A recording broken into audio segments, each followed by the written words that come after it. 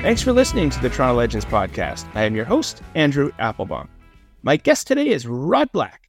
In his 4 decades as a broadcaster, Rod has called the action in virtually every sport out there. Everything from CFL football, to basketball, to baseball, to golf, to figure skating, to tennis, to boxing, to bowling, and of course, the big daddy of them all, the Olympic Games. Welcome, Rod, to Toronto Legends. Thank you for joining me. Where are you and how are you? Thank you. I'm good. You forgot pickleball. Maybe I will do pickleball someday. I'm good. I'm home just north of Toronto. I just live outside the city on a snowy day, but enjoying a little time off right now. I'm busy with some other projects, but excited to be with you. You call it the Toronto Legends podcast, but you've become a legend by doing these podcasts. I've seen the array of celebrities and stars and legends that you've had with you. Well, thank you very much for that. Especially coming from you, it's meaningful. And I want to add, Rod, you're actually a York region legend. I am recording from Richmond Hill, which I guess just south of you. And I know your good friend Elvis Stoico has been a past guest, and Eric Alper, and lots of talent from York region, including Alan Frew from Newmarket. That's my hood. I love them all. It's funny. I when I first moved to Toronto, I lived in Toronto for, I'm from Winnipeg. When I moved to Toronto, it was a little different, the bright lights in big city, and I lived right downtown Toronto up until the early, I guess, mid-90s. Then I moved up north to the Markham, Unionville area, and then I keep going north. So if you follow my path, my journey in life, I should be probably in Inuit probably by 2044, if I live that long. We will track you. There's still room to go north. Now, Rod, please update us. Who makes up the Black household these days? Oh, well, we're kind of empty nesters. They always come back, though. That's one thing. They keep coming back. My wife Nancy and I were parents to 4 kids. It wasn't too long ago. We had quite a bustling place. You can hear that it's kind of quiet here right now. And as you get older, you like the quiet.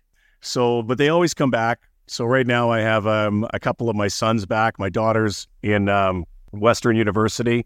I have one son who goes to Fanshawe. He's kind of going back and forth. I have another boy who is on his way back down to school in the United States. He's on a scholarship at a school called Coppin State for baseball. And my oldest son, he's on his way to spring training right now. He's a member of the Milwaukee Brewers organization. Despite being a Cincinnati Reds fan and then a Blue Jays fan, today, Rod, you are, of course, both a Milwaukee Brewers fan and a Coppin State Eagles fan. So why don't you talk about your 2 boys as they pursue baseball? Yeah, it is. It's funny how that changes for sure. I actually, when I grew up too, I was a huge Expos fan. I loved the Expos growing up. I wanted to be the next Rusty Staub or Gary Carter, and then I started loving the Cincinnati Reds because they were winning. I'm a bit of a bandwagon jumper, and then of course I covered the Blue Jays for so many years. So who would have thought through all of the years that my 2 oldest, who were hockey heads for such a long time, we were such a strong hockey family. All of my kids played hockey. That these 2 boys would gravitate to baseball, but they were always around. They were always around the broadcast booth when I was doing the Blue Jay games about a decade or so ago, and when they were really young, and they just soaked it in and they loved it. And it's been a dream of theirs, for such a long time. They love the game. They watch the game. They play the game. And I guess my wife must have a really good arm or something, because it's certainly something I didn't think that both of them would get into. But Brody's at Coppin State, and it's his last year, and it's an HBCU, a historically Black college university. It's been a tremendous experience for him. Has an opportunity to also become a professional. And for Tyler, he's kind of been this natural since he's been a kid. He loved the game. He grew up following the Blue Jays, but he was a big Derek Jeter fan, and then an Aaron Hill fan of the Blue Jays, and just kept getting better and better. I coached him a little bit, and we have a cage in our backyard, and I throw to them every day, and they seem to really love the game. They worked hard at the game, and it paid off. A couple of years ago, he got drafted. He went to Wright State University, which helped him out a lot, by the way. And then he got drafted in the first round by the Milwaukee Brewers, and he's got a really good opportunity this year to make it to the big leagues. So I would encourage anybody. I'm sure you've had a lot of people on your show, and you ask them about their aspirations or dreams. For mine was probably to be in sports. I got into broadcasting because I sucked at sports. Wasn't that bad, but never give up on that dream. If you have a dream, it's insane what can happen. You write that dream down, and next thing you know, it takes flight. And for both of those boys, it's certainly they're living in the clouds right now. A Toronto Legends podcast connection, because past guest Rob Butler is now running baseball training with his brother Rich. I heard that podcast. I'm a huge Rob Butler fan, and we're buddies. It goes back to 1993 when Rob played for the Blue Jays. I was hosting the broadcast at the World Series, and it's kind of one of the first times that season that I had met him. And, he was this young kid back then who got a chance to play for the Blue Jays, his hometown team. A Canadian, had rarely won the World Series. He wins the World Series. It was an amazing moment. If you just go to YouTube and look up his interview, I mean, it's priceless. When he's had that kind of porn star mustache back then, the mullet hair, and he was soaking in the champagne. He was sky high. It was a moment I'll never forget, and he was shouting out Scarborough and East York, and of course his brother Rich.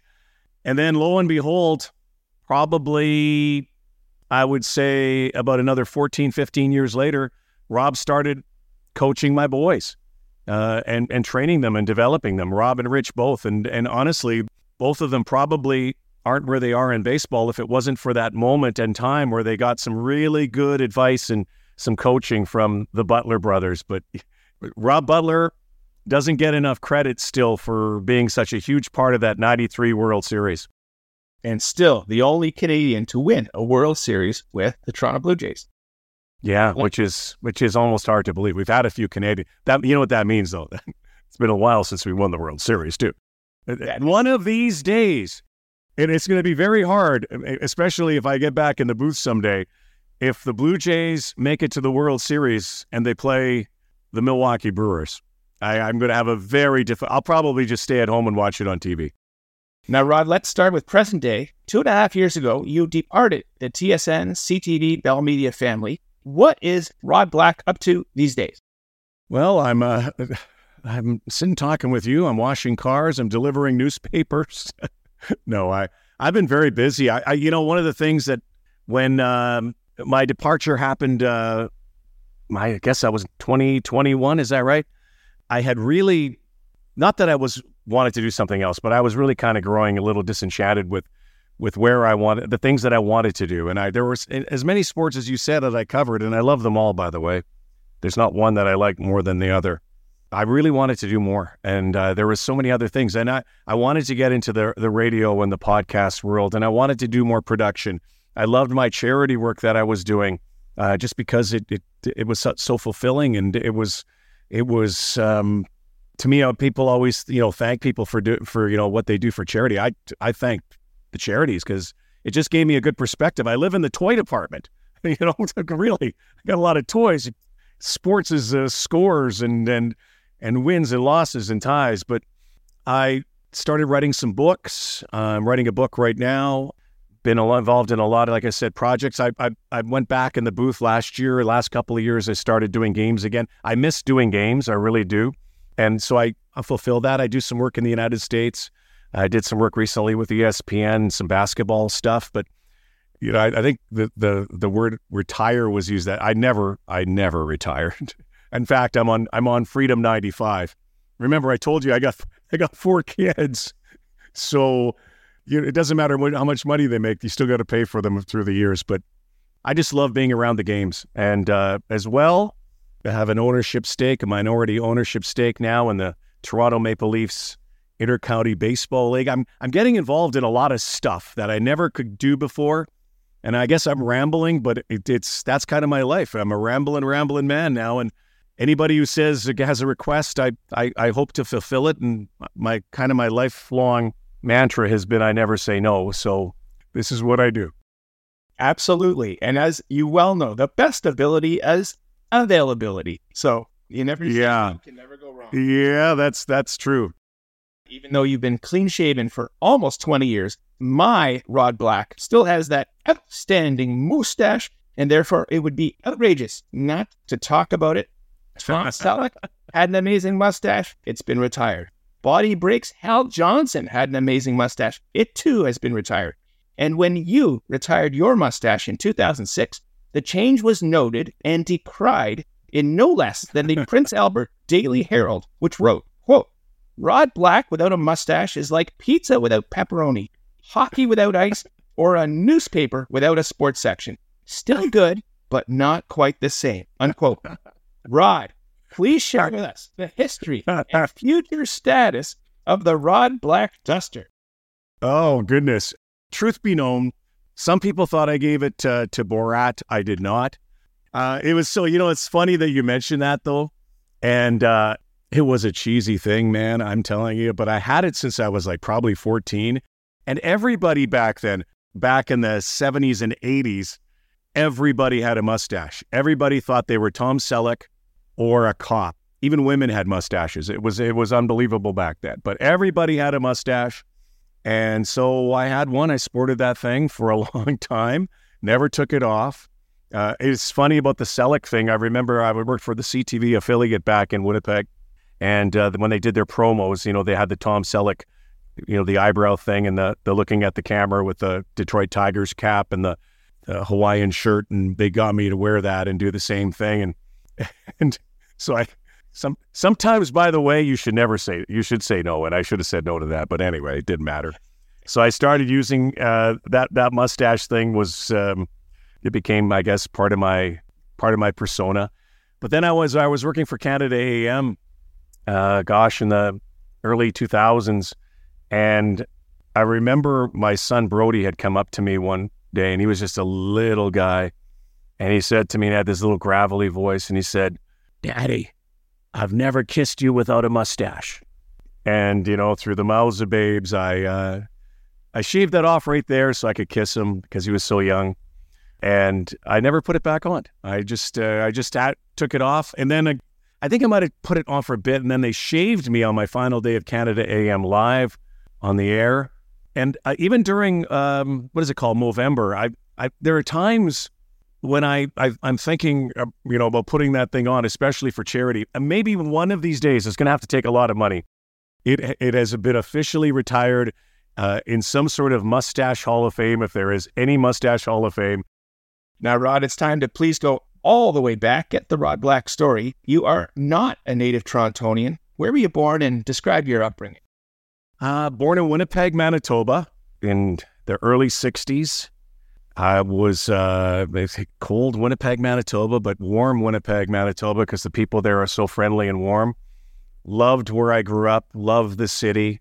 It was all about sports when I was growing up. Every day, every moment, we'd be outside playing in the local neighborhood. We didn't have much. We had barely enough to eat, I think. My dad was a very proud man, was a junior hockey player, former junior hockey player who unfortunately didn't make it because of injury for him. But we grew up in a suburb called Transcona, which is east of downtown Winnipeg. It's kind of like Scarborough without the romance. And it was wonderful. I loved my upbringing. It was all about sports, a lot of love in the home. I had 3 brothers.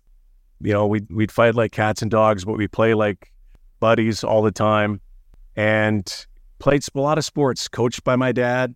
Also had this thing in the back of my mind about entertainment, I think. And I never dreamed of being a sportscaster until later in life, but I kind of dreamed that maybe I'd be a radio guy someday because I did a lot of voices and impressions and all of these things. So I was like 10 and 11. I used to phone into the radio stations unbeknownst to my parents who were sleeping at the time, and I'd do these impressions, and I'd be on the air almost every morning on this radio show, and nobody knew who it was me. And then, so it was kind of like this little side hustle that I had, but it was fun. And, as I grew up, I won't forget those days. Full of friendships and family, cold winter days, warm summer nights, thousands and thousands and thousands of mosquitoes, but priceless memories all surrounding sport. There was not a day that went by that there wasn't a game on television or a game being played outside that I somehow wasn't watching or involved in. Now, Rod, Bobby Hull was your guy, and when it was rumored the WHA's Winnipeg Jets would be acquiring him, you effectively ran away from home, dragging a younger brother along. Yeah. Good research. You're right. It was my dad worked for BACM Construction just down the street, and they were owned by the Simpkin brothers, they were called, and they happened to be part owners of this Jets team that was coming.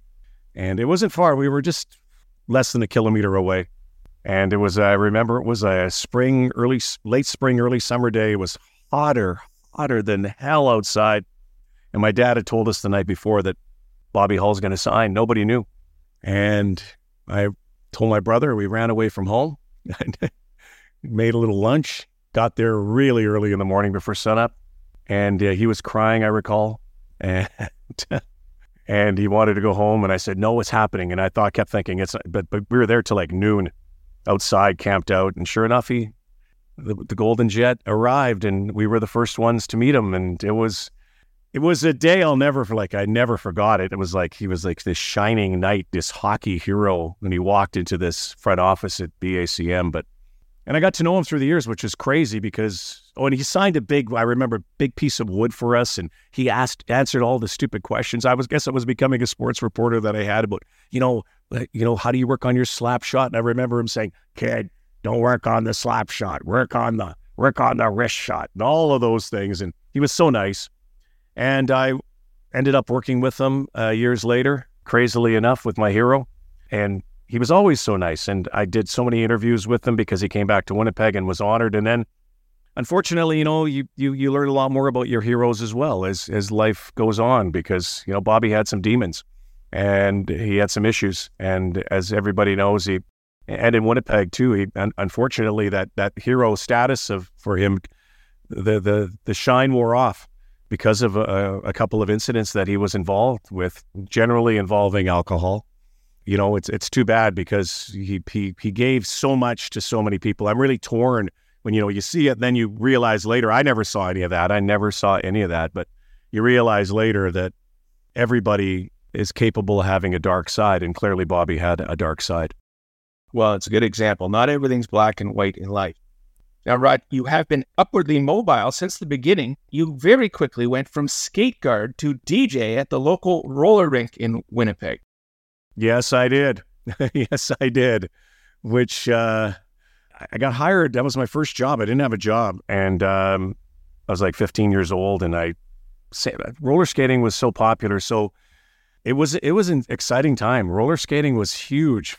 You can't look it up on YouTube how big it was because there weren't any camera phones back then. It was just like stills, but it was popular. It was like the nightclub for kids, and for young adults. And people would line up in minus 30-degree weather to be at, to get to the rink, and they would come, and it was fantastic for about 3 or 4 years. And I was lucky enough to get a job as a skate guard. Didn't even know how to skate. I learned how to skate, even though I was a hockey player. I thought, I'm a good hockey player. No, roller skating was very different. And as it turned out, I ended up going to the rink and seeing this guy in a booth and doing announcements and playing music. And I went, man, I want to be that dude. And so a couple weeks later, I tried out as a DJ, and I loved it. It was honestly probably was a precursor to what I do now. It certainly gave me the comfort and the confidence to be in front of a crowd and be in front of a mic. And it was awesome. And from there, I graduated to, I guess you'd call it graduated to a nightclub down the road, and eventually got into communications, and the rest is kind of history. I got into broadcasting, but I guess, I honestly, it probably started with that first push I got at the roller rink. You got to start somewhere. And then, well, attending Red River College at the age of 18, you got your first media job at CKY. This was Winnipeg's CTV affiliate. Yeah. It is so funny because I honestly had swear on a Bible, even though I'm not religious, I never dreamed that I would be able to get a job on television at the time, because I that cheesy mustache I had was really wispy. I had basically an afro. I looked like a younger, not younger Tom Selleck, more like Gabe Kaplan Welcome Back, Kotter. There's a reference going way back. You can look it up. I have the big bushy afro, and quite frankly, I didn't think anybody at the time my age was on television reporting sports or reporting news or doing anything on TV besides a kids show. So I was taking creative communications in Red River Community College, thinking I'd probably get into radio, perhaps, or advertising, or journalism wasn't really. I liked covering the stories. I just didn't like typing because there was a manual typewriter back there. It was bang, bang, and it drove me crazy. And then, sure enough, I was at Red River and I heard that there was a local job opening at CKY TV, just down the road, CTV affiliate. They were looking for a young sports reporter. I don't think they said young. They were looking for a sports reporter. And in my class, they were coming to Red River to look at the applicants and interview them. And I said, oh man, I can't do that. I'm way too young. I was the youngest guy in my class. Everybody was 20s, 30s, even in their 40s. Heck, we had one person in their 50s. And they were all applying. I knew that. Then one of the dudes came up to me and said, that's a perfect job for you. I said, no, I can't do it. And then the light bulb went off, and I think my dad told me too, you should try this. And I ended up going down and making sure I was first in line that day. And I interviewed for the job, and sure enough, I got the job. And unfortunately, I didn't finish the course. I had my job. I said, that's it. Screw school. And I had always in the back of my mind, though, for those of you out there, never quit anything you begin. And it wasn't really because I was quitting. I just had started something that was unbelievable, changed my life, obviously. But that always was in the back of my head. And you know how sometimes you have dreams? I'm sure you have dreams. So I still had dreams, though, that I never finished that course. And I've always regretted not finishing it. And then I guess about 15 years later, mostly because I didn't complete a lot of including television. I hate to say I didn't complete the television course. They honored me by giving me the diploma. It wasn't an honorary. They looked at the body of work that I had. So it's funny, once I had that diploma, I never had that dream again. So anyway, as I said, never stop, doing it, what you're doing. Finish what you were doing. And then I got it to CKY, got the job, and such a young guy at the time getting a chance to go on the air and learn. And I treated it, honestly, like a continuation of school. My buddies were all out at the bars. I still went to the bars, but I go after midnight because that's how I worked. But I would work 12 hours days. So I work overnight sometimes just to try to perfect a craft that, I wasn't, frankly, if you look at my audition tape, if I can get a job, anybody can get a job at the time. But I worked at it, and I really it was like, this is what I want to do, put my nose down, put my head down, and busted my ass. I did not want to fail at this. I wanted to do this for the rest of my life because it honestly was like the toy department and the greatest job. And I had great people surrounding me, teaching me, mentoring me. And lo and behold, that opportunity led to even more opportunities. And the next opportunity was in Toronto. What brought you, Rod, to Toronto in 1990? What brought me? I was at the point, I had done it for 8 years. I'd been doing local sports. I was really getting a real nibble of what it was like to do some big time sports. I was doing Jets games. I was broadcasting. I had an opportunity at a couple of network events. I thought, oh, this is what I wanted to do. I had conscripted an agent from the United States because I wanted to get to a bigger station. I was growing a little impatient. I didn't want to leave home. I never wanted to leave Winnipeg. Honestly, I love the place so much. And to this day, we were just becoming big fish in a small pond. We were becoming a whale in a swimming pool. We were enjoying our time, and it's kind of intoxicating. You get, you can see why a lot of people just stay and they never, either never grow older or never move on. They just grow older in their job. So I really kind of was getting impatient. I thought I'd like to go to the next step, and I wanted to do big time sports in any sport. And I got a call. I got a call out of the blue from a guy named Doug Beforth to, first of all, do the Canadian Open, host the Canadian Open in 1989. Sorry, 1990. It was in 1990. And I thought, wow, it's an opportunity. It was network stuff, and I was kind of really nervous, but I got through it. And I had heard that they were looking for a network announcer, a network host. Johnny Esau, the late Johnny Esau, who I truly admired, was retiring. CTV had quite a few properties, including the Olympics, which they had just acquired, 92 and 94 games, and they were looking at hiring a host or hosts.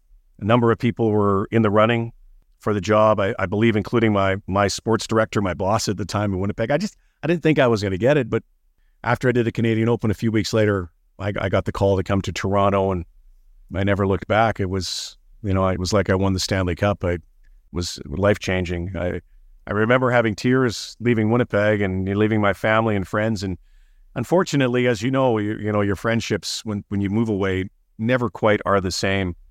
I think a lot of people also thought, well, he's, Mr. Big Time now, going to network television. I tried to get back as much as I can and could.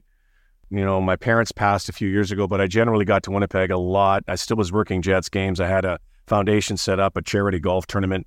It was such an important city in my life. It's home. You never leave home. But once I came to Toronto and got a taste of network television, it was so consuming. Again, getting a chance to do all the big time events was, I don't even want to say it was a dream come true. It was like this was like I won the lottery. Well, the Olympic Games was such a huge part of your career. You covered so many of them. 1992, Summer Games Barcelona. 1994, Winter Games Lillehammer. 2002, the Winter Games in Salt Lake City. 2010, our home games, the Winter Olympics in Vancouver. And 2012, Summer Games in London. Rod, would you say these were the highlights of your career? They were up there. People ask me, yeah, for sure. There's nothing like the Olympics. I would say that in terms of prestige, I guess, for sure. 1992 was amazing. Barcelona, my first games, being around it was incredible. Again, you get a taste and you go, I want to do more. And then 94 Lillehammer.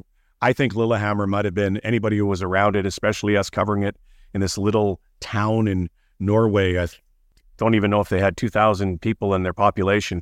And they pulled off this incredibly spectacular, memorable Winter Olympics. May have been the best Olympics ever. 96, I actually went to 96. I got called down after the bombing in Atlanta, and then I covered it for CTV for the final week. And then I got to cover Donovan Bailey's race, which was mind-blowing. 2010 was unbelievable at home in Vancouver, getting a chance to call gold medals from, the Canadian figure skaters, Virtue and Moyer, to the short track speed skaters and everything in between. 2012 was cool. Going to London, we only won one gold medal, Canada, and it was I was the one who called it in the great sport of trampoline, Rosie McLennan. But yeah, you get to an Olympics, you want to get back. It's luck and pluck too. I'm probably going to be going to the next couple of games as well, working as a freelancer for a world feed. But you're basically also at the whim of the rights holders. And so, when we didn't go to the games, it was because CBC did the games. And, and then when we got it back, it was because CTV got the games back. And CBC does a terrific job. I mean, they honestly have been the faces and voices of the Olympics for so many years. Brian Williams, of course, here in Atlanta, Georgia, here at 7:00 p.m. It's 8:00. You always give the time. But getting a chance to do it was a gift. And so, yeah, it was big. Yeah, is nothing quite like getting a chance to be at the Olympics. Well, I think one of the reasons for your success was that you are a jack of all trades. You can cover everything. And in fact, Rod, you aren't just the sports guy. You also served as a co-host of Canada AM, notably on your second day breaking the news of the 9/11 terrorist attacks in 2001. What are your recollections from that morning gig and from that particular day? Beyond the pandemic in our lifetime, there was probably nothing in Canada more profound, more impactful in my lifetime than that day. Anybody who was around it, anybody who covered it, clearly it was such an emotional day. I think I had PTSD from covering it to this day. It was both bizarre, clearly strange, horrific, catastrophic. it wasn't why I signed up to do Canada AM. Clearly, I used to say, you know, when they got me to do the job while I was doing sports, because I said yes to everything, they said, hey, this is, you know, I can do it's entertainment, it's sports, it's lifestyle, it's waking people up in the morning, putting a smile on their face. That's what I wanted to do. And, you know, I often said that it's the only show that you can interview Prime Minister Joe Clark, singer Terry Clark, and hockey player Wendell Clark in the same hour. That's what I signed up for. And then the second day, Lisa LaFlamme, myself, Jeff Hutchinson, who were on the show, we were the new team, really got along well. I was really looking forward to it. I knew I wasn't going to do it long. I promised them basically 2 years because sports is what I really enjoy doing most. And then I was sitting there in an interview. I believe it was Bill Brio, TV guide, critic. We were talking about the upcoming season of shows, the fall shows. And it was about 10 to 9. And suddenly Shelley Ayres, who was a producer for us, got in my earpiece. Everybody, I'm sure, knows everybody wears earpieces. The director and producer get a chance to chat with you, tell you how to go to break. And she goes, Rod, we're going to go to break. And I'm thinking, well, a plane just flew into the World Trade Center in New York City. Now, I still think we probably were the first people to tell anybody that, because we crazily, ironically, coincidentally had a camera fixed on the World Trade Center because we were having a guest from New York coming up in our next hour. And it was so immediate. Unless somebody was live, and I don't think anybody was live with a shot in New York City of the World Trade Center. So we didn't have the shot live, but we had been recording, and so we showed it coming out of break.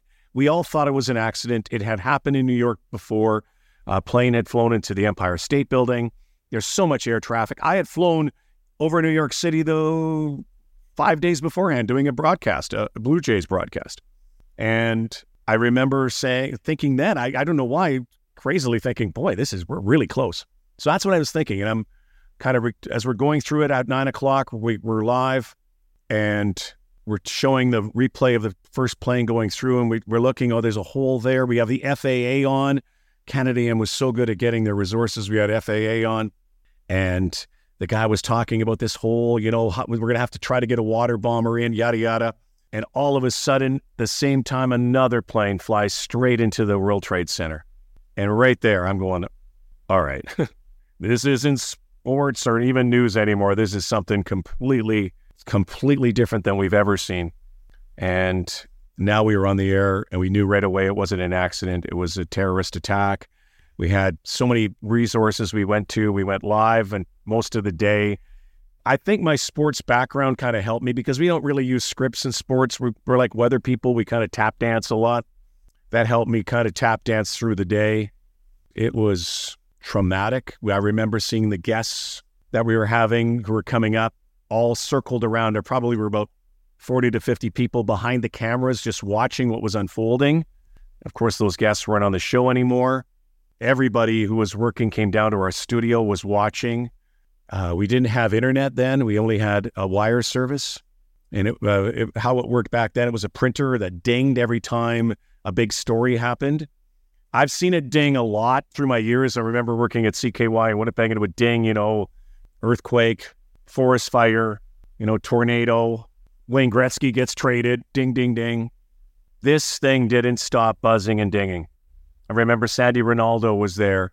She came and didn't go on air. She was just helping sort out all the newsprint wire copy that was coming over, all the news. I'll never forget looking down, and we're trying to source out what is real, what is not. There were planes flying into buildings everywhere, according to, Canadian jets over Vancouver trying to escort because planes were told to get to the ground. We were attacked, and for the first time on North American soil, and it was like war. To be there in the middle of this and try to make sense of all this, it was daunting. And my kids were so young. I only had Tyler at the time. He was probably only about 6-7 months old. My wife was at a hairdresser. My mom was in town looking after Tyler. Everybody was freaking out. Again, we had mobile phones. Everybody's phoning everybody. There wasn't texting back then. There was nothing. Could you imagine? It was nuts. We all kept our cool. I mean, that was daunting of a moment as it was, we all kept her cool. We got through it. I remember coming off the air, and I think her name was Trina McQueen. News director came over and commented about congratulated us on their job. Nobody should get congratulated for reporting the news. And that's when it kind of hit me. And, I remember kind of tearing up a little bit and wondering what the hell is going on here? Because I was thinking about all my friends and family. I knew somebody who was in the World Trade Center. As it turned out, I knew Ace Bailey, one of the scouts who had died in one of the plane crashes. And as the days went on, it got worse, Andrew, and worse and worse. And, the stories kept coming out. We were in complete lockdown in the world for those days. As we made a visit down there, it was just a real reckoning for me. But it wasn't a reckoning which said I wanted to keep doing this. Some people love that stuff in news. They love those news stories. That's not what I wanted to do. I didn't want to report on death and destruction. So it was hard for the next couple of years. Instead of talking about all those things I said earlier, we were talking about terrorism and Al Jazeera and Al Qaeda, and our Muslim friends were taking so much heat and criticism, and were being bullied everywhere. It was just not a good time in the world, and we were doing stories on both sides. It was one of the reasons, honestly, that I just decided after a while, just that this is beating me up. I'm going to step aside. I'm going back to sports. Again, we're only the messengers, but it had a profound effect, lasting effect to this day. Absolutely crazy that you were kind of in the middle of it, and thankfully and hopefully a once-in-a-lifetime experience. Now, Rod, with the career you've had, you have come across many, many, many interesting personalities. I'd like to ask you about a few of them. Yeah. Leo Rautins met you before playing his first NBA game in 1983 when his Philadelphia 76ers traveled to Winnipeg to play a preseason game against the Denver Nuggets. You subsequently ended up working together in the broadcast booth for the very first game in Toronto Raptors history. Please share your friendship with longtime Raptors broadcasting partner Leo Rautins.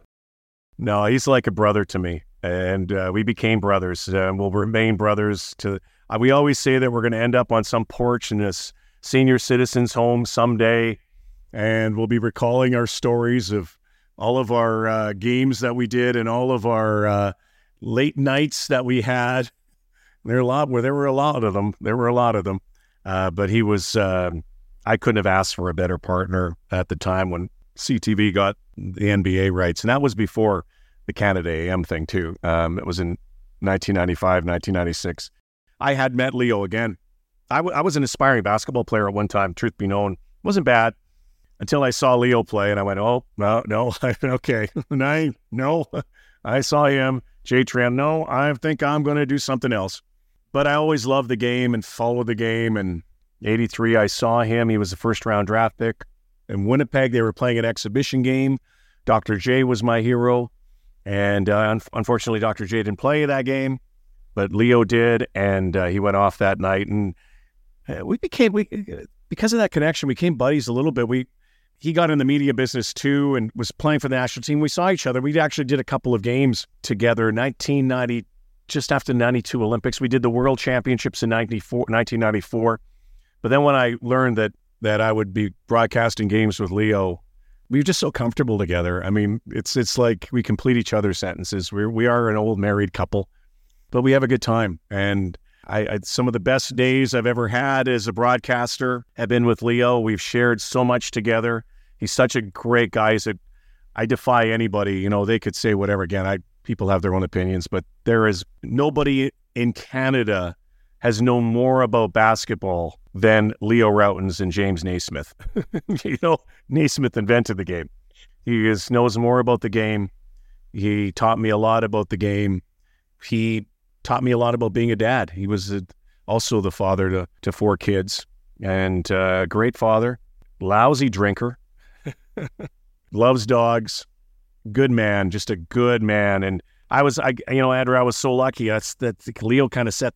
I was doing, a variety of different games and sports. I can tell you, you might even ask me that, but I can tell you that I never had anybody who was adversarial or I didn't like in the broadcast booth.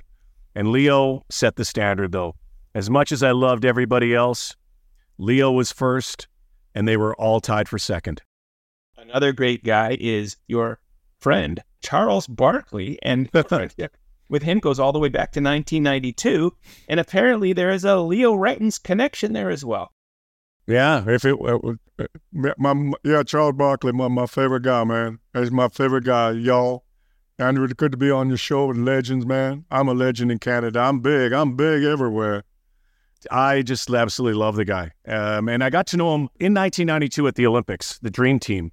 I was heavily involved with the Nike guys at the time, hosting my first games. And I remember going to a press conference with the Dream Team, and I, for whatever reason, I bumped into Charles, and I had mentioned that I was buddies with Leo. And a lot of people don't know that Charles Barkley got his start in the NBA because of Leo Rautins. Leo was drafted in 83 in the first round. Injuries, championship team. Charles Barkley gets drafted in 1984, but the only way that they could get Charles on that team, get some playing time, was to trade Leo. So in effect, if Leo doesn't move, Charles the mound router rebound may have never, ever started that legendary career that he did. So yeah, we became such pals. And 95, the Raptors come in. He's such a good dude. He's just the most normal guy I've ever met. More normal superstar athlete. Opinionated. But you know what I think he loved? He loved Canada, first of all. And he loves Leo and loved hanging around with us. But he loved the fact if you can chirp back at him. So we just gave it to him.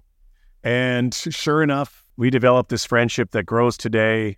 I know he always gives me, I get embarrassed because he gives me these shout outs all the time on NBA, on TNT. Anytime it goes to something about Toronto, I love Toronto, man. I love Toronto. My friend Rod Black and Christine Simpson and Paul Jones and Leo Rautins. I love Canada. Every time, and everybody goes, I'll get a text, hey, Charles shouting you out. But I think that says a lot about Charles. He's just a good dude. And, truthfully, I spent my honeymoon with him, not Charles and I, but my wife and I. We've, whenever he comes to town, we get together. I wish I saw more of him. I'm not doing games now, so I don't get to see as much, but hopefully down the road that'll change. Generous soul, kind-hearted. But I got to tell you, I say to him all the time, I said, dude, you are on TV more than the Geico lizard, man. You are on every commercial. Here, I'm going to tell you, buddy, you ever heard of the word overexposed? He goes, shut the F up, man. Shut up, man. Hey, my banker don't talk about overexposed. He is beloved, and he definitely knows how to leverage his image for sure. Yeah. If you're enjoying this Toronto Legends interview, please check out the more than 200 additional episodes available anytime. We got Chef Susur Lee, Body Breaks Hal Johnson, comedian Paul Reiser, Michael Pinball Clemens, our UN ambassador Bob Ray, Maple Leafs captain Rick Vive, Dragon's Den's Wes Hall, and TVO's Steve Paikin. How they did it directly from the Toronto Legends themselves. All episodes available 24/7, 365, wherever you get your podcasts. Or go to torontolegends.ca. Now, Rod, in 1992, you were covering the Barcelona Summer Olympics, and on the same day, you came across three huge names. Evander Holyfield, this was pre-Mike Tyson biting when he still had two complete ears. Yeah. Jenner, obviously before transitioning to Caitlyn Jenner, and O.J. Simpson, before he may or may not have killed two people. Rod, please share your interactions with these three legendary sports icons. You can't make that up. Can't make that shit up. Like I don't think it was the same day, but it was pretty close. It was within 24 hours. John Shannon, great producer, one of the greatest producers I ever worked with. Became a less than average broadcast. I'm only kidding. I became a broadcaster and podcaster. Brilliant mind, brilliant producer. He and I were working the late night prime time shift. So it was late night, and we're the only ones around. Earlier in the day, we go for an ice cream. And I'm sitting there and I'm saying, we got to get Evander Holyfield, man. He's working here. He's like an ambassador here. Holyfield, of course, was one of the greatest amateur fighters and, of course, became earless at one point down the road. But, I can't believe it. He's actually walking down the hallway with this huge entourage. I say to Shannon, I go, we got to get him. Roddy, come here. Roddy. Not a fucking chance. We're not getting him. Not a chance. I said, what? So Holyfield we're walking near the ice cream. He's going for an ice cream too.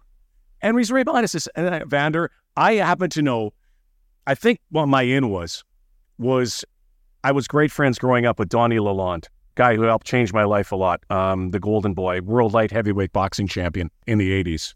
Fought Sugar Ray Leonard, legend in Canadian boxing, and honestly, truly one of my true brothers in life. And I mentioned Donnie's name, and he goes, "Oh yeah, Donnie, yeah." He says, "Hey, listen, I work for CTV, we broadcast.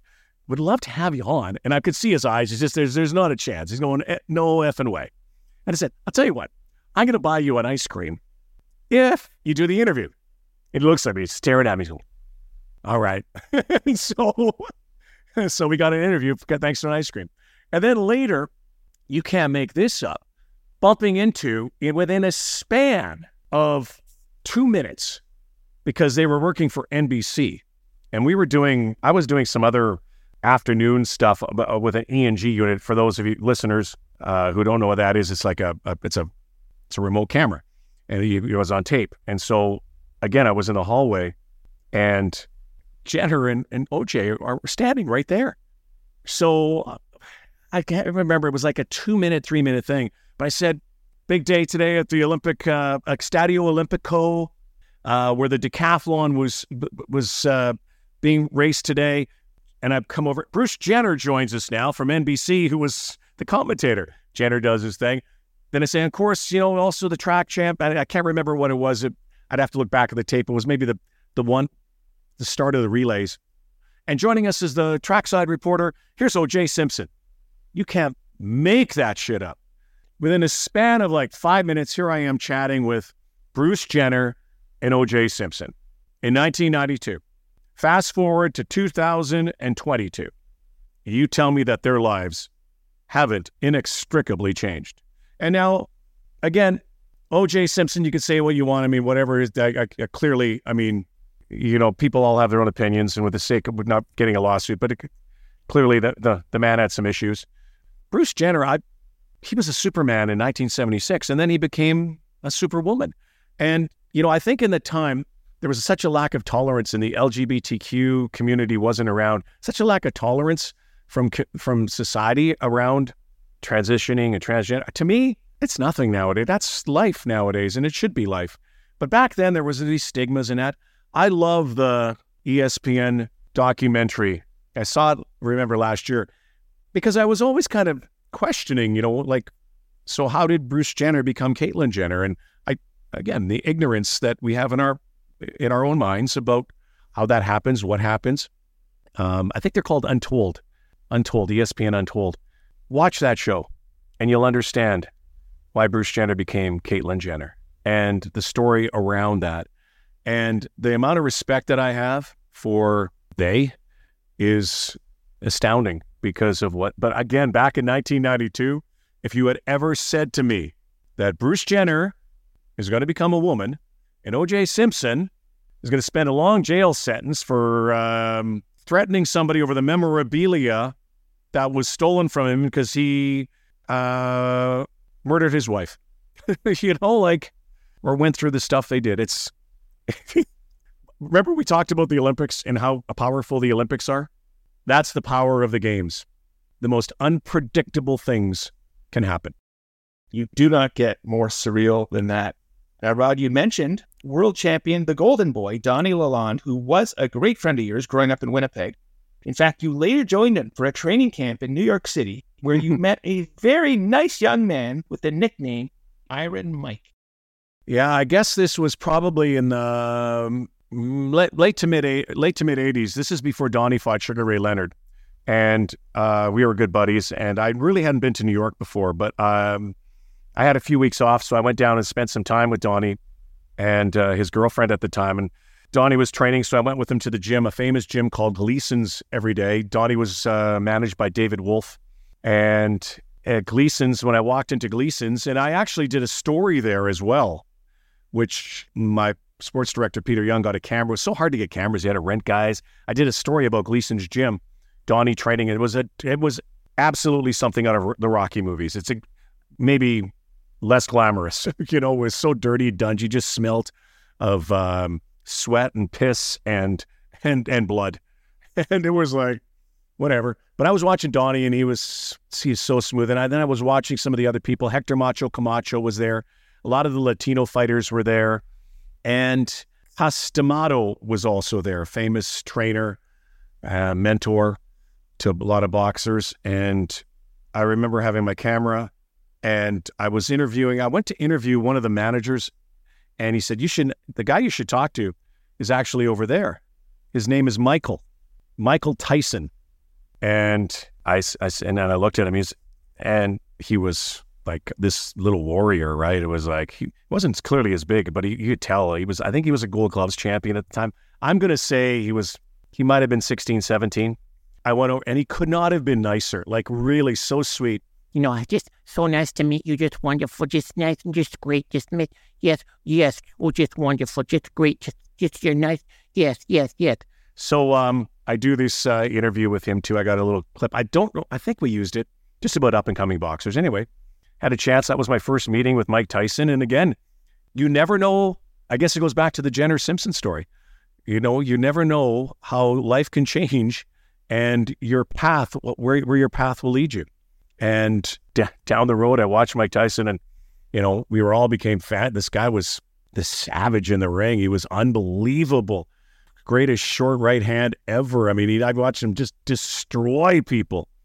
And I love boxing. I love broadcasting boxing. And then again, you see him become this monster in the ring, undeniably undefeatable.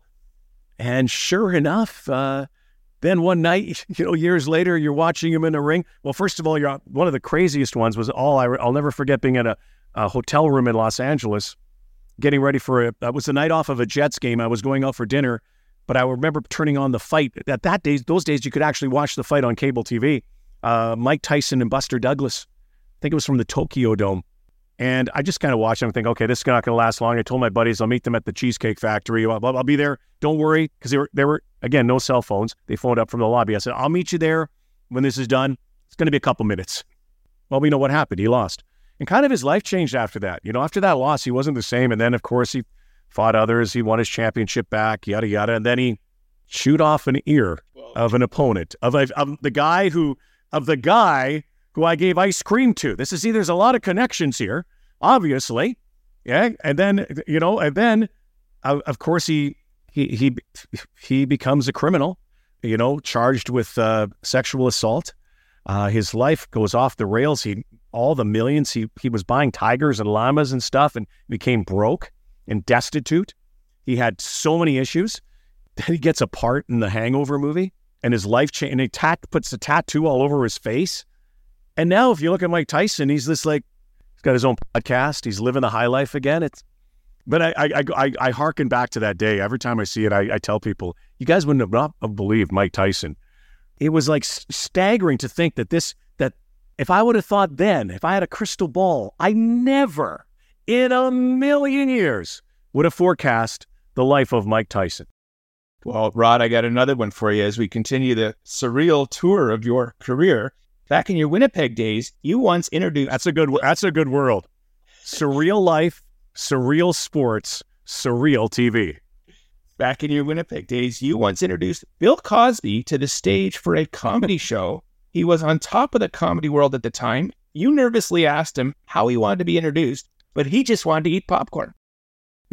Yeah. And I tell that, when I told that story first, I've told it a number of times, but first of all, back in the 80s, we had the most popular late night TV show, late night sports show on CKY. But the most popular TV show on CTV and around the world was The Cosby Show. That was undeniable. So when Bill Cosby came to town to play the Winnipeg Arena in front of 16,000 fans, because we were the network, they asked me at the time to introduce him.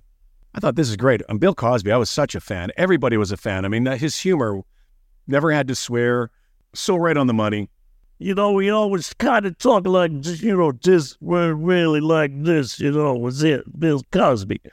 So I remember getting there. I was really kind of nervous. I didn't know. I got to go. And I guess all these stories are tying together. The stage was shaped like a boxing ring for whatever reason. But I'm in the dressing room with my girlfriend at the time, and I remember waiting for him because I'd like to meet him before I introduce the dude. And sure enough, he comes in and he goes, How's it going there? It's good to see you. Yes, indeed it is. and so he sat down. We were watching TV. I'll never forget. He had his popcorn and he was just picking one piece at a time. And talking. And then we talk. He loves sports. He talks sports. We talked about. I was a huge. One of my dreams in life was to be a Harlem Globetrotter. The first white Globetrotter never came to fruition. I did get to play with him though. But he was a Globetrotter. A lot of people don't know Harlem Globetrotter at one time, and he played with them. And we talked and talked. It was great. So that's when I said, how should I introduce you? I mean, just listen. Go out there and just be yourself. So I got out there, and the other thing, I got out on the stage, and I went, and the light goes on. People are screaming. I'm sure they were like, they saw me come in. The scream stopped, and I went, "Good evening. I'm Bill Cosby." And I got a laugh. And then he came in, and it was a short introduction. He comes through the ropes. He goes, "See, that wasn't so bad after all." But it's so funny, as time, again, changes and shifts, who would have thought how life changes? And Bill Cosby became this miscreant, one of the worst, most evil men in Hollywood for what he perpetrated on these women through the years. And I had to hearken back to that. And I remember my girlfriend at the time, very attractive woman. I'll never forget also, though, in that dressing room, how he was hitting on her, and I never dawned on me until years later, but I'm glad we weren't at a bar, and it kind of goes back to that, what I said before, people are people, but good people are really good people. And anybody who's got a really dark side to them, but if you've got some evil in your heart, that evil is gonna come out at some point. The Cosby story, that life story, that is another one where you would, in a galaxy, you would never think would happen. Totally crazy, totally surreal. Now, Rod, you took an Uber with Raptors great Morris Peterson and Snoop Dogg. What a headline. Please share that story. You're doing some good research, or you got some good friends. I didn't even know. This was All-Star Game, New York City. And Morris Peterson was working with us. Ubers had just come out. I didn't even know what an Uber was. I thought Uber, that's like you're Uber talented? What is that? Uber. I don't know what that is. So at the hotel, and I call Mo and I said, we're going to go to MSG. Let's go to the game. I said, he goes, Roddy, don't worry. I got an Uber. I'll meet you outside the hotel. I'll be there in 10 minutes. And it was cold. I'll never forget how freaking cold it was. I want to say Jack Armstrong was with me, but I don't think he was at that point. So I'm waiting outside on the curb, and then I see this big black Ford Explorer or Lincoln show up. Maybe, I think it was an Escalade. Pulls up, and the door is open.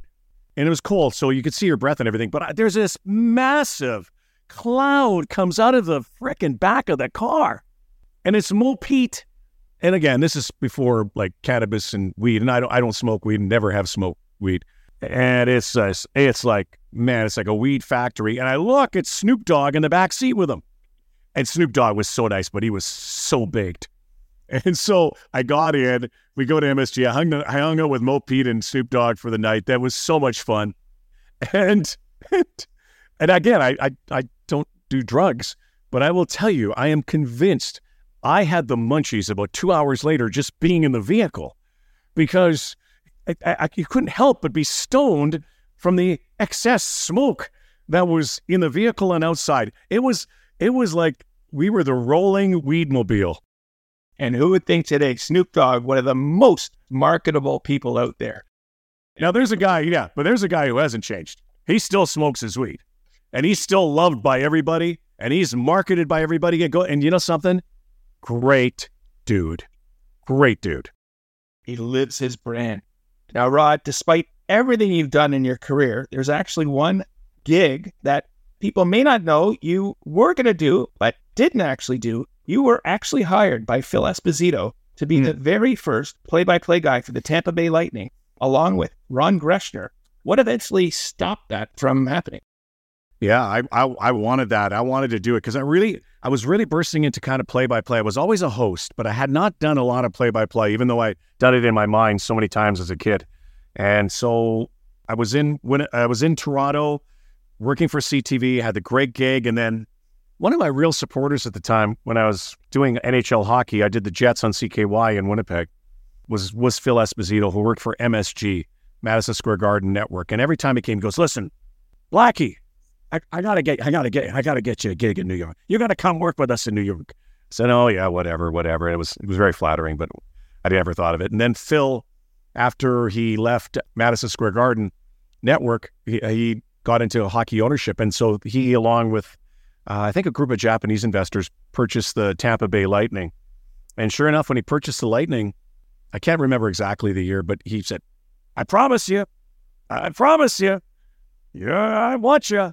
You're going to be my play-by-play guy with Ron Greschner, who was a great New York Ranger." And I said, "Phil, I'm in." I said, "I'm in." So I took it. I didn't even answer, but I knew that I could. So I asked him. I asked CTV if I could do the games. They loved it. My schedule wasn't that demanding at the time. I could do some games. They could fill in for me. It was about, at the time, again, they didn't do every game, so it might have been like 20 to 30 games. So they said yes. I got the blessing of CTV. And I said, "Espo, just as long as, you guys are fine with me doing my CTV stuff," because it was Olympics. I didn't want to lose the Olympics and all that other stuff. I had this dream job. And he came back and go, "Blackie, yeah, listen, I want you. The only thing is they want you full time. You got to be down here. You got to work full time." And I said, "I'll get back to him." And then I got back to him. I think I had an agent at the time, and I told him no. I said, because I can't give this up. I was, and they were so fledgling too. They played in the Thunderdome where the Rays play now. It was made for hockey at the beginning. It was like a big convention center. Now they play baseball there. They were very fledgling, and nobody knew if that team was ever going to survive. I mean, they brought in a couple Florida teams at the time, and it was like, I don't know, whatever. And then a few years later, they win the Stanley Cup as well, and they become fantastic. I look back on it and go, geez, what if I would have been, because I love the sun and I love golf, I love hockey. It would have been perfect, but I never would have, don't have no regrets on saying no. But poor Espo, because I said yes, and they had a press conference all scheduled, I guess, for us to be at, and a press release out.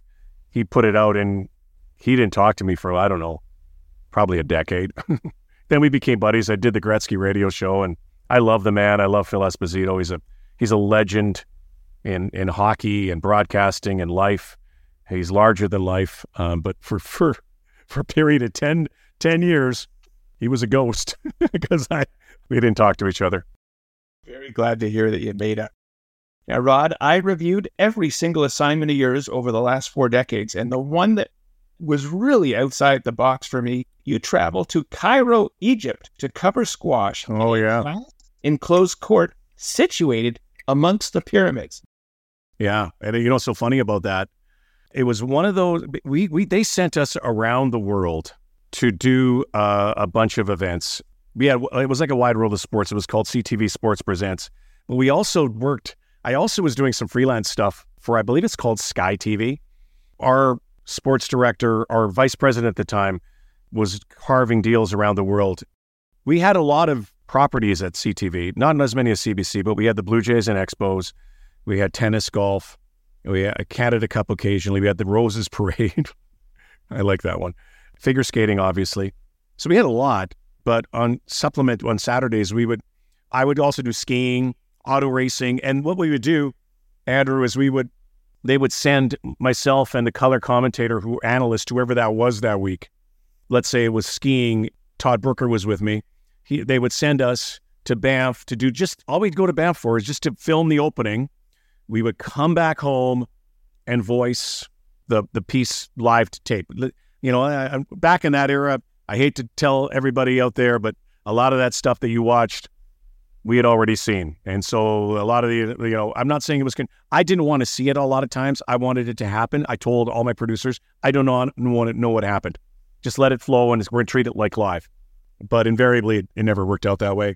If we went to auto racing, if I went to the Indy 500, for instance, I'd have I don't know who it was at the time. Might have been Scott Goodyear. Or when for instance, when Jacques Villeneuve won, I would use, we'd be down there, we tape stuff and whatever it was. And so we did tons of those events like that.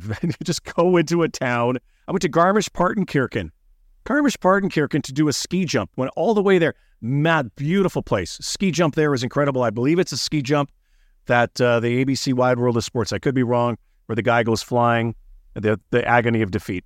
Anyway, and again, I just come home, then we voice it. Skating, we did it all the time. One of the calls I got with Sky was to go to Cairo, Egypt, do the opening for a exhibition squash match. I'm going like, wow. But I was so busy. A lot of the times, unfortunately, I went to all these great places, but I would go in and out. I would come in and I'd literally leave the next day. And Cairo was like that.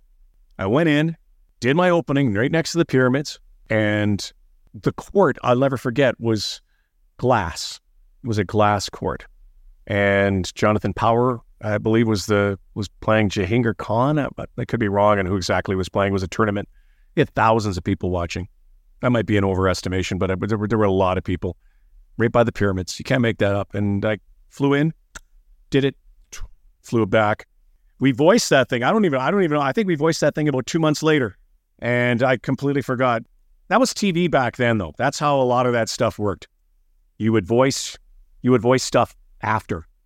And hey, we talked about the Olympics. We never did this. I'm glad we never did this. I think others had. But I do recall CBS at the time would actually voice, because they did everything in prime time, especially the skating. This was in 94, actually, at Lillehammer, I recall. They voiced the skating after the event. To me, that was always wrong, because you could build a drama. It was nice. You could build a drama. Sports, Andrew, one thing I've learned through life, sports does not have scripts. It can't have scripts. Anytime you write a script in sport, you might as well throw it in the garbage, because it's so unpredictable. And that's why this journey has been so insatiable for me and unforgettable. Almost every ending in every game is not scripted. And that's what makes it so beautiful. Now, Rod, you've been so great with your time, so let me close with this. The great Kenny Albert has been a guest on this podcast, and he calculates... Oh, has he really? Absolutely. Oh, I love the Alberts. Well, and he calculates he has worked with over 250 different analysts for all the different sports he's covered. You are the only guy I can think of who has possibly worked with as many different broadcast partners. You want to give a shout out to some of the various partners you worked with? Sure. I don't think it's as many as Kenny, but it probably is up there. I know one thing for sure, and this is not braggadocio. It's nobody in Canada worked with more commentators, just because I had so many gigs, I had so many jobs. I had to work for a living. I had a lot of kids to feed. One of my first ever analysts was in Winnipeg. My first ever live broadcast was a golf event, the Manitoba Open, was Dale Hawerchuk, the late Dale Hawerchuk. We actually put him into the booth. Rest his soul. I love that guy so much. So Dale Hawerchuk, Terry Hashimoto, who was in golf. I'm going to try to go through the years. Clearly Tracy Wilson, Debbie Wilkes, Brian Orser, Barb Underhill in skating, Elvis Stoico in skating. I'll put Kurt Browning in there because we might have done one together. Jamie Saleh and David Pelche, that's over 10 now. Jennifer Robinson, Elizabeth Manley. Those are all in skating. I'm almost at 13 now. Anybody else in skating? Let me think. I said Debbie Wilkes. Did I say Debbie? Yes, I did say Debbie Wilkes. I hope I'm not missing anybody else from analysts. I mean, again, we had other hosts in that. Victor Kratz as well did some skating with me. Let's go to, I'm going to go through the sports. You got enough time here? How long is this podcast? Let's go to hockey, where I worked with John Garrett did a game with me. I started doing some play-by-play there, but as I did hockey, I worked with Mike Keenan, Mike Johnson, Glenn Healy, Howie Meeker, Roger Nielsen. Get up to 20 now. I don't think I get 250. Dave Reed, Bob Airy, Cheryl Pounder, Jennifer Botterill, Tessa Bonhomme in women's hockey. Trying to think of other hockey ones that I've worked with. Oh, there's probably so many. Craig Button. I'll give him a good shout out as well. I did Hockey Canada games with him. oh gosh, the names I got to keep flowing. I'm having a senior moment. Let's go from hockey for a sec. Let's go to baseball, where it's smaller. I worked with Joe Carter as my first analyst, but I also worked with Dave Van Horing and Ken Singleton, and also worked. Who did I work with the Expos with? Anybody else? I worked with Gary Carter. then Joe Carter and the Blue Jays. Pat Tabler. I did so many years of broadcast. One of my favorite announcers, one of my favorite guys of all time. Just loved him so dearly. Kelly Gruber came in. Darnell Coles came in doing games. Oh my gosh, there's a lot of people here. Again, I treat analysts as also being on the studio desk. So I worked with Cito for a while. Okay, so those are some from there, from football. Of course, Dwayne Ford was... Oh, by the way, Dwayne Ward also worked, and I went from Dwayne Ward to Dwayne Ford. Natural segue. Dwayne Ford in CFL football. Leaf Pedersen, rest his soul. Late Leaf Pedersen. I loved dearly. Used to prank him all the time. I loved pranking him. Had one of the most irascible, grumpy guys who had a huge heart. I love him, and his spirit hovers over us every day. Danny McManus, I had so much fun with, man, doing games, drinking beer. Was unbelievable dude to work with. Matt Dunnigan, Glenn Suter, go on and on. I don't want to miss anybody because I know they're going to say, oh, you miss me. They're all so memorable because everybody did broadcast games and radio too, and that helped. Okay, I'll go from, where am I going next? Give me a sport. Let's go to golf. Oh, Jim Nelford, who became one of my best friends, my parts. We worked together. I worked with Greg Norman and David Faraday. Oh, Rudders. Love David Faraday. One of my favorite guys. Oh, Rudders. It's a nice, that green is a lot like you. Shallow, hard to hit. Ben, Big Ben. I worked with him for such a long time. Pat Summerall, I actually worked some golf with. Al Balding, Richard Sokol. Gosh, and I've never thought about this before, so if I ever do write these down, I would be much better with my memory on them. Jack Nicklaus, I had a chance to broadcast with. Sandra Post, of course, Donko Jones, Gail Graham, tennis. Are we off the air yet? Tennis, I worked with John McEnroe and Billie Jean King at one time, and Mary Carrillo and Dawn Fontana, who I did so many broadcasts with. Tracy Austin was incredible to work with. I loved working with her. What else? Basketball, Leo and Sam and Jack and Matt, Kate, Kia, and James Worthy, and in Vancouver, Jay Triano. Oh my gosh, I'm probably getting up there now. I mean, I was so lucky to work with all these. Jack Donahue, I miss every day. One of the greatest people in any of our lives in basketball. I can go. I'm going to stop because I'm going to miss any. What other major sport have I missed? I've been auto racing. I did Scott Goodyear, Jackie Stewart. I did bowling, but it was to tape. And I can't, it wasn't Pete Webb or anybody, but it was on CTV and it was to tape. So it wasn't really live, but bowling, I did some, and the crazy sports that I've, through the years, that all of these commentators, I don't think I missed too many. I mean, if I did, I'm sure, look at that's somebody calling me now. They know I missed. See that? They absolutely know that I missed that. But I'll tell you who the craziest commentator I ever worked with. Hockey goes Hollywood, Winnipeg Arena. Team of celebrities come to Winnipeg, and it's kind of ironic we're talking now, but on that team were so many great celebrities. I got to know Alan Thicke was playing on that team at that time. Matthew Perry, a young Matthew Perry, rest his soul, was also on that team playing with his dad. They had a lot of celebrities.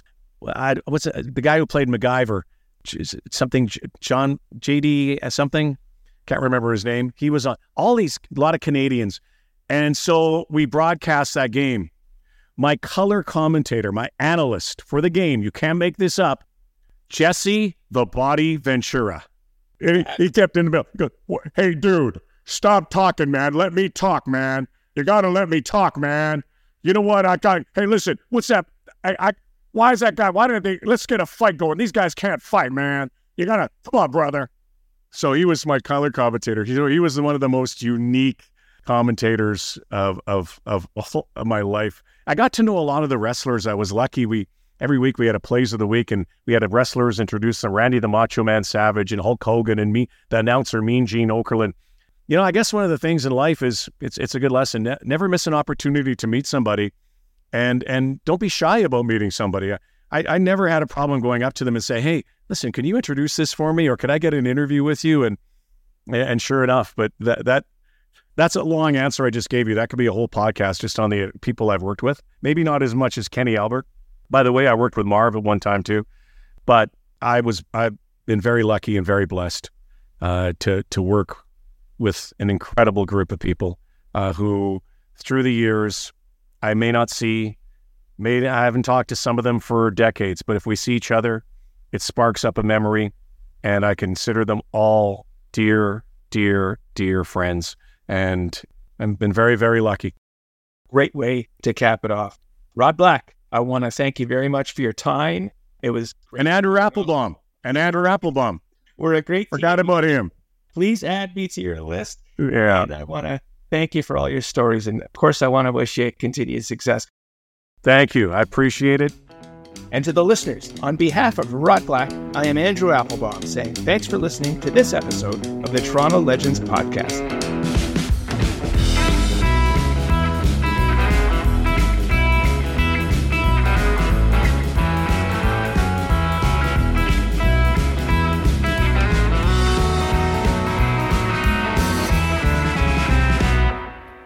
Hi, I'm Emily Roger, and I host a leadership show called The Boiling Point with my co-host, Dave Vale. Together, we sit down with trailblazing entrepreneurs, thought leaders, and movement makers who are driving meaningful change in our world. The show is all about exploring the lives and perspectives of leaders who are making a difference. Join us for insightful conversations that challenge the status quo, spark new ideas, and inspire you to take action. Find us on Apple, Spotify, YouTube, or at boilingpointpodcast.com. I'm Matt Kundle, host of the Sound Off Podcast, the show about podcast and broadcast. Since 2016, we've been speaking with amazing people who have populated your ears for decades. Legendary broadcasters, research wizards, talent experts, podcasters, voice talent. Almost 400 stories, all for free.